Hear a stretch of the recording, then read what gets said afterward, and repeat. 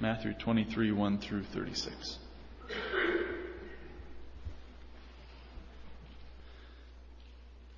Then Jesus said to the crowds and to his disciples, "The scribes and the Pharisees sit on Moses' seat. So do and observe whatever they tell you, but not the works they do. For they preach, but they do not practice. They tie up heavy burdens, hard to bear, and lay them on people's shoulders, but they themselves are not willing to move them with their finger. They do all their deeds to be seen by others, for they make their phylacteries broad and their fringes long. And they love the place of honor at feasts, and the best seats in the synagogues, and greetings in the marketplaces, and being called rabbi by others. But you are not to be called rabbi, for you have one teacher, and you are all brothers. And call no man your father on earth, for you have one Father who is in heaven. Neither be called instructors, for you have one instructor, the Christ. The greatest among you shall be your servant. Whoever exalts himself will be humbled, and whoever humbles himself will be exalted. But woe to you, scribes and Pharisees, hypocrites, for you shut the kingdom of heaven in people's faces. For you neither enter yourselves nor allow those who would enter to go in. Woe to you, scribes and Pharisees, hypocrites, for you travel across sea and land to make a single proselyte. And when he becomes a proselyte, you make him twice as much a child of hell as yourselves. Woe to you, blind guides, who say, if anyone swears by the temple, it is nothing. But if anyone swears by the gold of the temple, he is bound by his oath. You blind fools, for which is greater, the gold or the temple that has made the gold sacred? And you say, if anyone swears by the altar, it is nothing. But if anyone swears by the gift that is on the altar, he is bound by his oath. You blind men, for which is greater, the gift or the altar that makes the gift sacred? So whoever swears by the altar swears by it and by everything on it. And whoever swears by the temple swears by it and by him who dwells in it. And whoever swears by heaven swears by the throne of God and by him who sits upon it. Woe to you, scribes and Pharisees, hypocrites, for you tithe mint and dill and cumin and have neglected the weightier matters of the law, justice and mercy and faithfulness. These you ought to have done without neglecting the others. You blind guide, straining out a gnat and swallowing a camel. Woe to you, scribes and Pharisees, hypocrites, for you clean the outside of the cup and the plate, but inside they are full of greed and self-indulgence. You blind Pharisee, first clean the inside of the cup and the plate, that the outside also may be clean. Woe to you, scribes and Pharisees, hypocrites, for you are like whitewashed tombs, which outwardly appear beautiful, but within are full of dead people's bones and all uncleanness. So you also outwardly appear righteous to others, but within you are full of hypocrisy and lawlessness. Woe to you, scribes and Pharisees, hypocrites, for you build the tombs of the prophets and decorate the monuments of the righteous, saying, if we had lived in the days of our fathers, we would not have taken part with them in shedding the blood of the prophets. Thus you witness against yourselves that you are sons of those who murdered the prophets. Fill up then the measure of your fathers. You serpents, you brood of vipers, how are you to escape being sentenced to hell? Therefore I send you prophets and wise men and scribes, some of whom you will kill and crucify, and some you will flog in your synagogues and persecute from town to town, so that on you may come all the righteous blood shed on earth, from the blood of righteous Abel to the blood of Zechariah, the son of Berechiah, whom you murdered between the sanctuary and the altar. Truly I say to you, all these things will come upon this generation. This is the word of the Lord.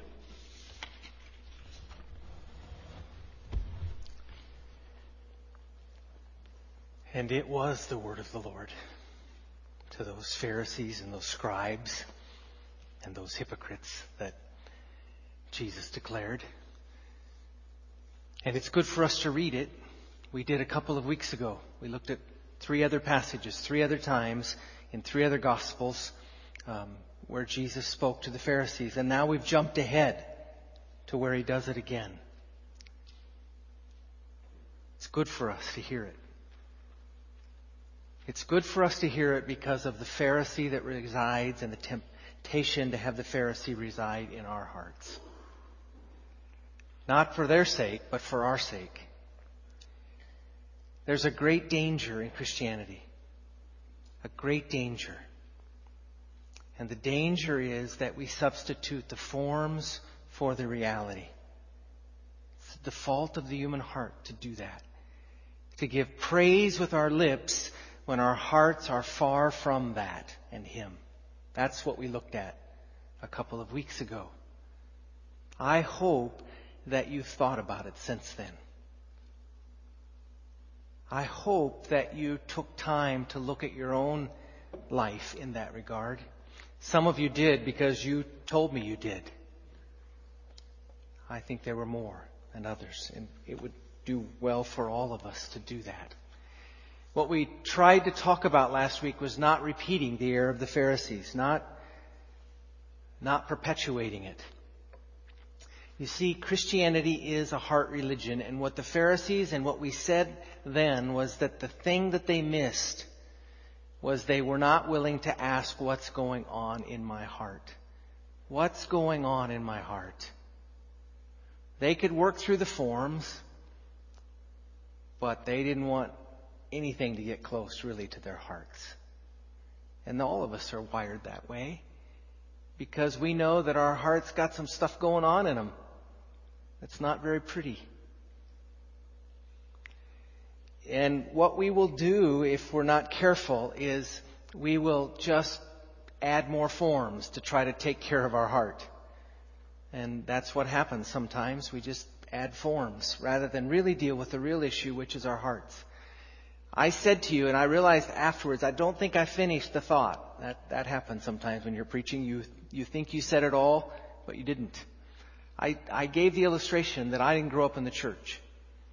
I came to Christ when I was 18 years old at a Youth for Christ concert at my high school. And so that's the point at which I really entered into the church. I've said before a couple of times I remember being in church because I think it was the only time I was ever in church. That's why I remember it. But I told you that I remember coming into the church and what a foreign country it was. Now I was self-aware enough, and I had a self-awareness almost to a fault in my life, which is a concern. Sometimes the fault becomes you be concerned about what people think too much. But I was self-aware enough to kind of scout out the landscape as I came in. I don't want to embarrass myself. I don't want to do something foolish. But it was a foreign country. It was a foreign country, and after I was there a while, I figured out the forms pretty well because I didn't want to embarrass myself. And I say that to say to you that we have forms. We all have forms. We develop forms. You can't stay away from forms. I mean, worship develops forms and develops ways you do it. That's not wrong unless it is devoid of the heart attachment to those forms. And the danger is that we get away from the heart and we just rest in the forms. And sometimes we don't even know we've done that. We do it so it happens so subtly. There's just not a reality about what we're doing. And that's what had happened to the Pharisees. They had all kinds of forms, but there was no reality about those forms. Because they didn't fundamentally realize and understand that it was about the heart. The heart. It's interesting to me today that there's something unique going on in our world.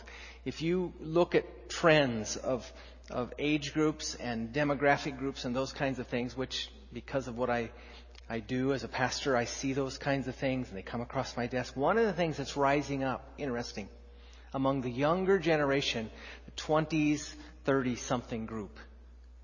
What's rising up in them is a return to liturgy. Things like candles and incense and stuff like that. And other things, other kinds of liturgy.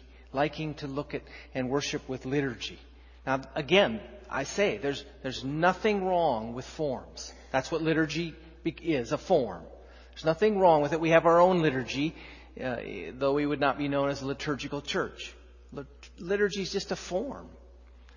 So it's not wrong to go to those forms and use them if the heart's connected to that. But what I think is happening in some cases, and maybe more than we would think, is we have so ripped the gospel out of the modern church that when you do that, you take away the heart stuff. And so they just kind of are grasping for something to grab onto. And because the gospel's not there, they're grasping onto liturgical things. They're grasping onto forms.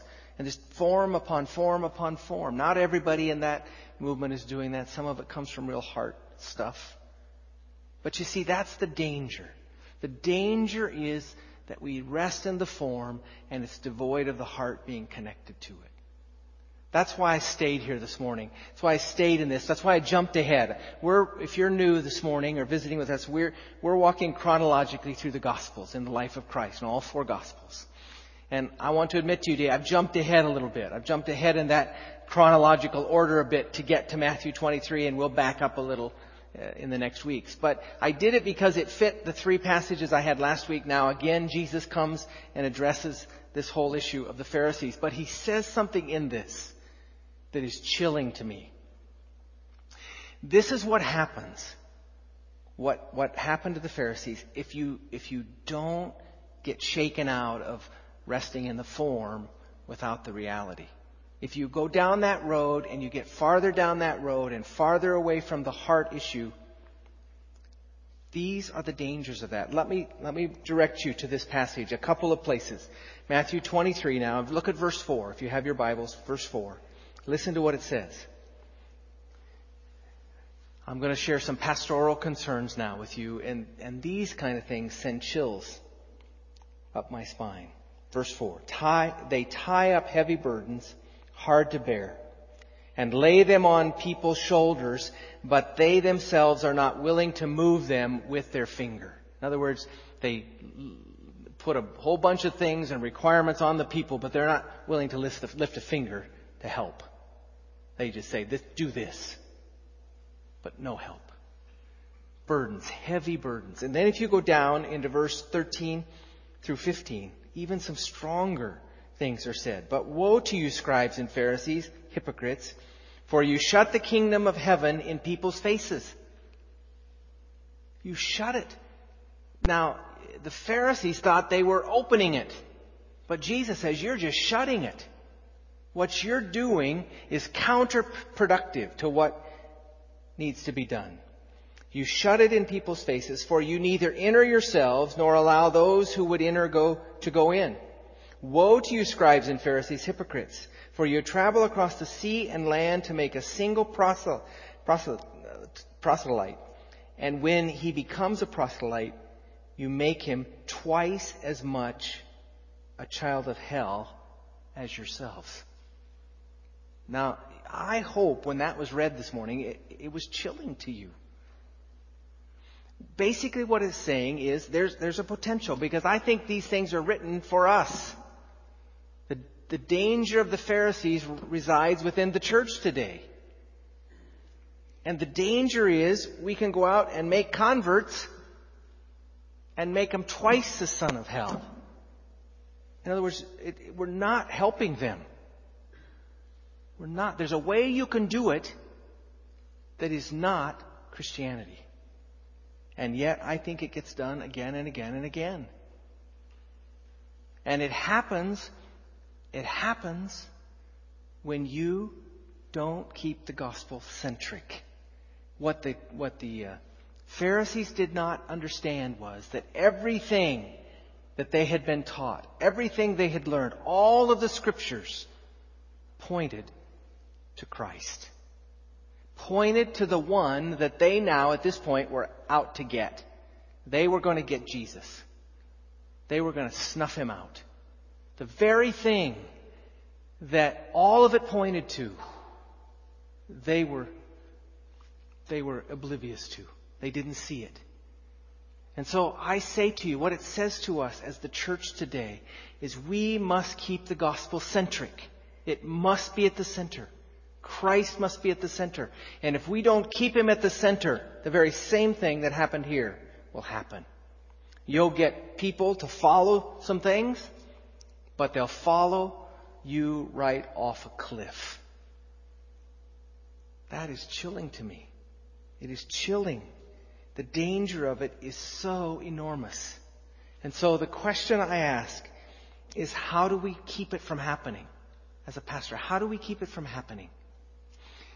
The first thing I would say to you before I go there is that you don't have to help people to go off that cliff. People are wired to get the gospel wrong. People are wired to get Christianity wrong. They don't need any help. They're blind. They don't understand. Christianity is absolutely unique. And the only way you see it clearly is that God opens your eyes to see it. Now, we can make it worse. We can make it harder to see, because the means by which people see Christianity, the way they ought to see it, is that we lift up the biblical Christ. We magnify Christ. That people begin to see Him and what He taught clearly. And exactly the opposite of what the Pharisees did. They tried to snuff it out. They tried to do everything they could to cover it up. Tried everything they did to distort what He was teaching. The way that we keep from following the error of the Pharisee centers in Christ. It centers in Him. Everything that was written in the Old Testament was written to point to Him. And so we must keep Christ central to everything we do. And the way we keep from the error, the way that we keep from laying heavy burdens on people, the way we keep them from becoming twice the son of hell, is to lift up Christ, to magnify Christ, so that they can see Him clearly. They can see Him clearly. And that's exactly, as I said, what all of the Old Testament was about. If you go to the book of Galatians, in Galatians chapter 3 and verse 5, the scripture there says that the law was a guardian until Christ came. Other versions than the RSV will say it was a schoolmaster to bring us to Christ. Other places it says it was put in charge to lead us to Christ. All of the Old Testament was there to lead us to Christ, to lead us to where the apex of the glory of God is to be seen in the face of Jesus Christ. We've said oftentimes this book is one story. It is one story about that Christ. And it is so important that we get it correct. So important that we see it clearly. Now let me paint something here. Keep that in mind. The remedy is to clearly present Christ.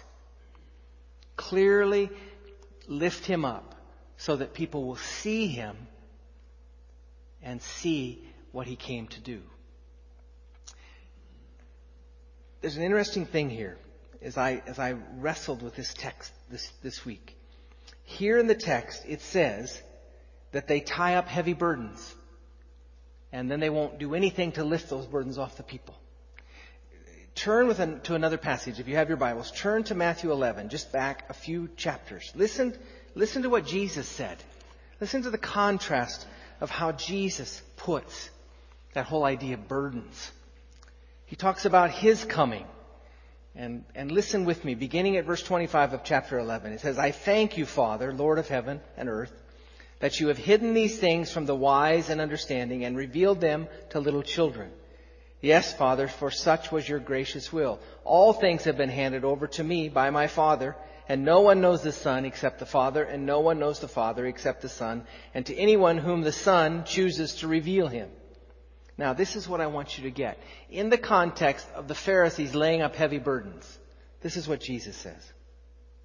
"Come unto me, all who labor and are heavy laden." What causes you to be heavy laden? Burdens. "And I will give you rest. Take my yoke upon you and learn from me, for I am gentle and lowly in heart, and you will find rest for your souls. For my yoke is easy and my burden is" what? Light.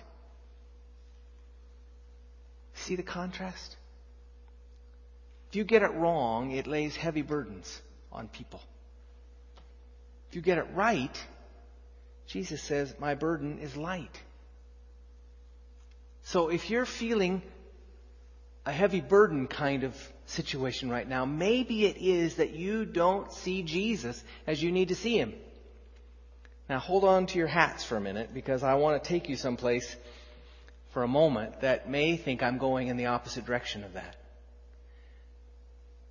It's interesting to me that part of the reason that these people felt heavy burdens was the law, and part of the problem with the law is that they had added to the law. The Pharisees and Sadducees added things to the law, and so it became heavy. But part of it was the law. They had given the law. They had lived the law, Old Testament law. And that became heavy. But look at something with me which seems to be going in an opposite direction. But hold on, and we'll try to get us out of the weeds. Look at chapter 5 of Matthew for a minute. Go back there again.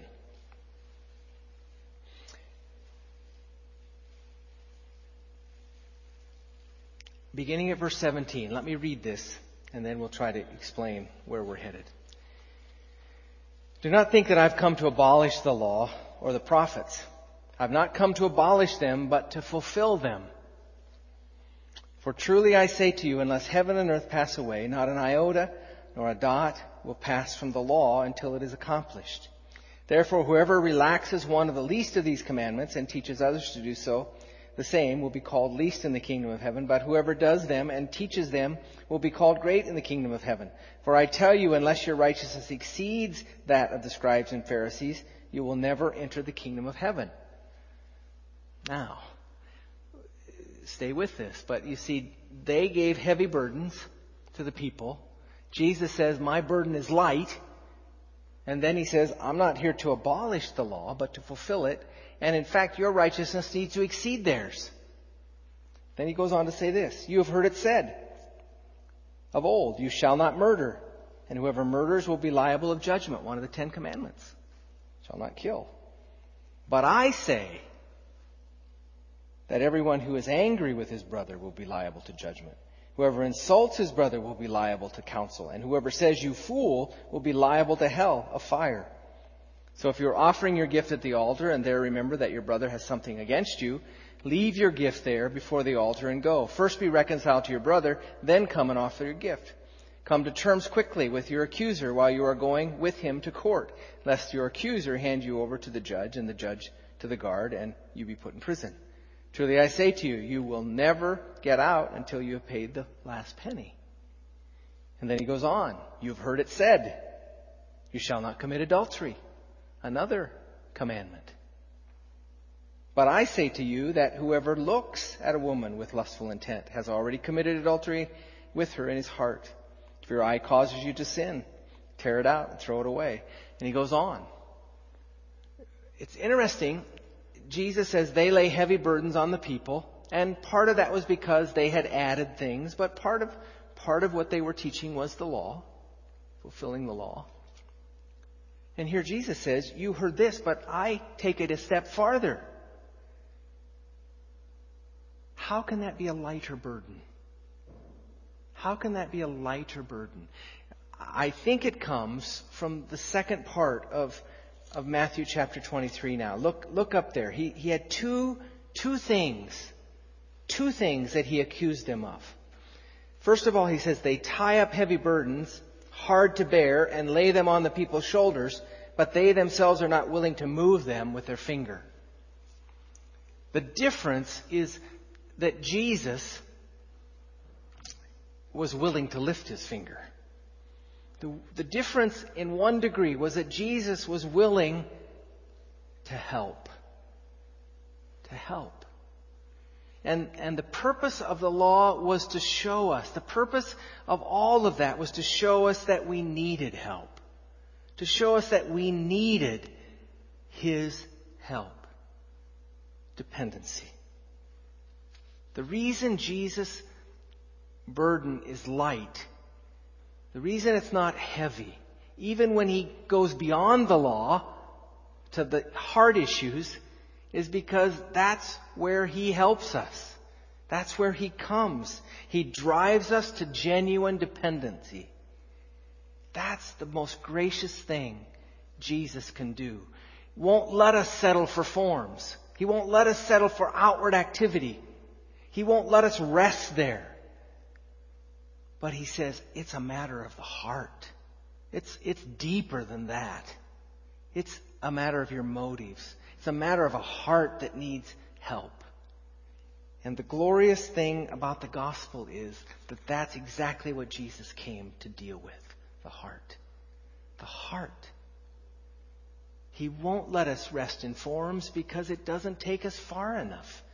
It doesn't show us our real need, and our real need is our heart. Our real need is to be totally dependent on Him. And the battle of the Christian life, is to rest in Christ, the one who will give us rest as we do that. How does He do that? First of all, we come to see the gospel. We come to rest and have dependency on the fact that He perfectly did what we can't do. The reason that His yoke is not burdensome is because He lifts that yoke.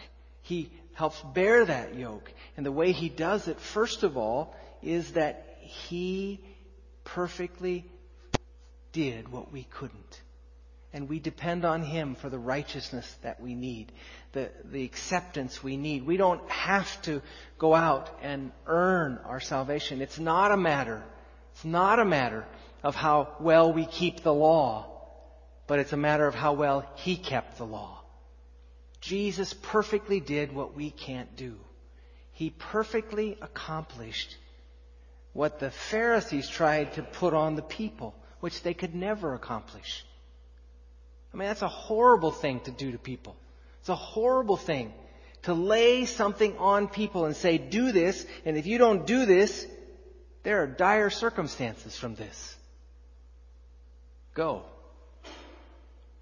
That's what they did. They just laid it on them and gave no remedy, no way the people could do it. That's not what Christ does. That's why His burden is light. He doesn't say abolish the law. He doesn't say don't worry about murder, don't worry about adultery.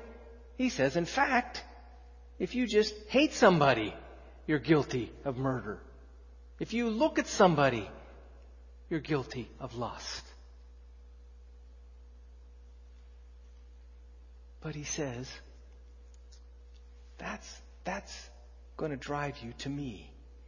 It's the only thing, the only remedy, the only perfect remedy is me. And I will fully, perfectly live out a life that will give you a righteousness that then when you sin, you can run to me. I perfectly did. It's not a matter of living beyond sin. It's not a matter of not ever sinning again is your hope of eternal life. But it's the fact that you have a sin bearer. You have one that took your wrath. You have one that took all of the punishment to give you a righteousness, as we prayed this morning, an alien righteousness. But it's more than that. It's more than that. It's more than just accounting you righteous because of what Christ did. But I will also come to you and I will give you grace. I won't be like the Pharisees who said, give you all the standard and say, go do it. Good luck.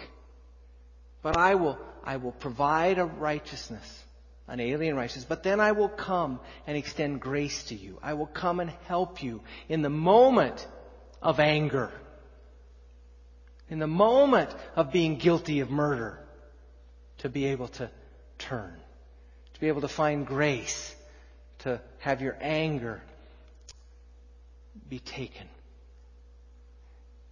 And the time when you're tempted to look where you shouldn't look, that I'll come and give you grace. I will help you. The difference between what the Pharisees did and what Jesus did and what He calls us. You see, so the battle for us is the battle for dependency. The battle is where I began this morning. The battle is realizing how desperately we need Him to help us. And the good news is He promises to do it. The battle is to wait. The battle isn't just to bear the burden. The battle isn't just to have it all heaped on your shoulders. The battle is to rest in Him and let Him bear the burden. Let Him be the one who carries that for you and extends the grace to help you with it. It's so different. It's so different. Christianity is absolutely different than any other religion. Jesus says, my burden is easy. I wonder this morning, do we see that? Do we understand that? Do we live there? Or so often we just get heavy laden, and the danger is if we do it, we pass it on to others. Let me make a couple of points, and then I'm going to close this morning. These are my cautions to you. These are my cautions. As you seek to live out your Christian life, there are lots of voices, lots of places that you can listen, lots of things you can read. There's all kinds of literature. There's all kinds of voices now with the internet and all of that. People you can follow. But be careful. Be careful in what you read and be careful in what you listen to. If all it is about is do this and do that and do the other thing. But there's no talk. There's no place in all of that where you hear the gospel. The gospel says to us that God will help us. Does it mean that we shouldn't murder? Yes. Does it mean we shouldn't commit adultery? Yes. Does it mean we shouldn't even do it in our hearts? Yes. Does Jesus deny that? No. But what He says to us is, I will help you. I will come and help you. I will first of all cleanse you from the unrighteousness of sin. I will provide and perfectly do what you can't. But then I will extend grace to you to help you in your time of need. I will come to you. And if you listen to things that are devoid of the gospel and the power of the gospel, it will put you back under a burden that you don't want to bear. And the second thing is, be careful. Be careful if you're here today and you've checked out from Christianity. I mean, you come, you show up, but you've checked out. You say, I can't live that. What I would say to you is make sure that you've rejected the true thing. Make sure you've rejected Christianity. Make sure you've seen Christ for who He is and the one who is willing to lift a finger. The one who is willing to work and act on our behalf. And the most magnificent way He did is what He did on the cross when He took our penalty and He took the wrath that should have been for us. But He does more than that. He continues to work in our behalf. He continues to bear the burden for us as we go along and extend grace to us. Do you see Him that way? Do you see Christ for who He is? Do you see Christianity for what it is? Are you fleeing from the error of the Pharisees? It is so easy for us to fall there. It is so easy. I want to recommend to you a book, and then we're going to close this morning. This book, if your interest is tweaked this morning about what it means to have Jesus act and work in your behalf, the things that I've talked about here, and you're struggling to understand what that really looks like, let me recommend a book. This book, Jesus plus Nothing Equals Everything. It's written by Billy Graham's grandson, Tullian Chavajan.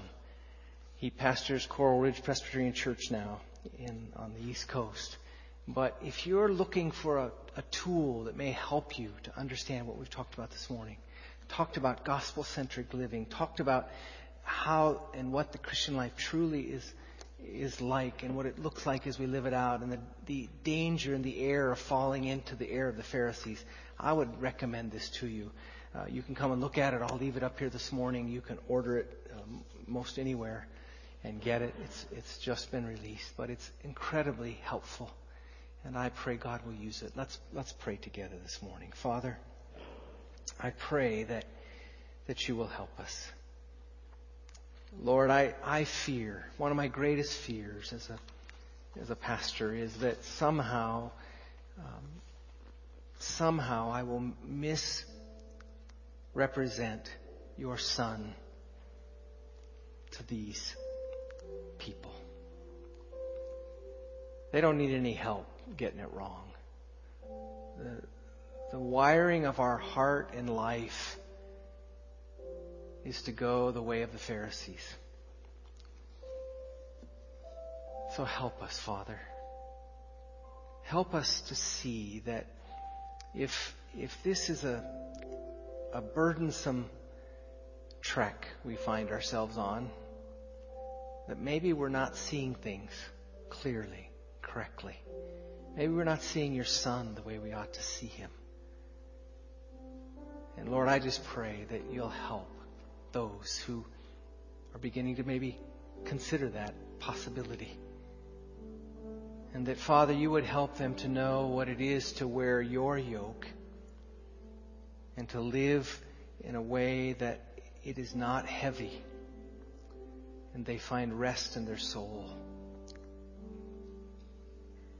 In Jesus' name we pray. Amen. Let's sing that song together. Stand with me, will you?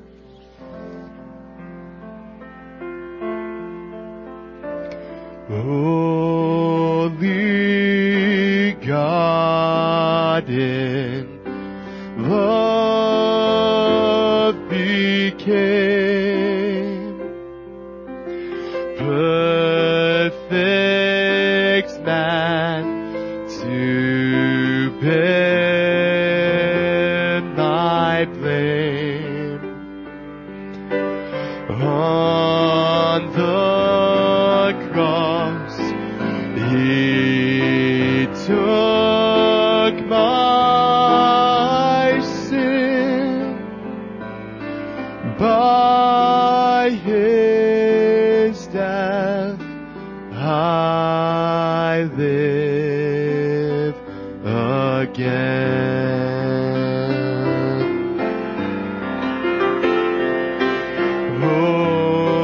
Holy God, in love became perfect man to bear my blame on the cross. He took my sin.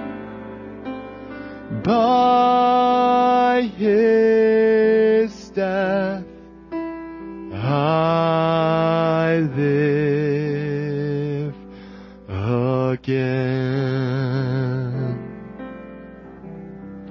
Father, my only hope of eternal life is your Son. And the fact that he did what I couldn't do.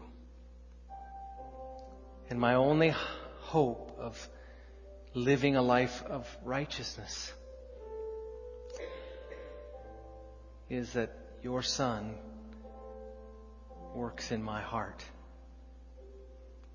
I'm grateful, Lord, that my hope of eternal life is not tied to my progress in righteousness. I'll never be righteous enough. I'll never do enough to merit your favor. That's why I always need your Son.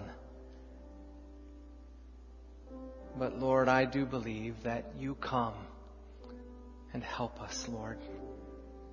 You help us to go way beyond the written law because you deal with our heart. And we pray you'll help us. In Jesus' name. Amen. God bless you. Go in God's peace.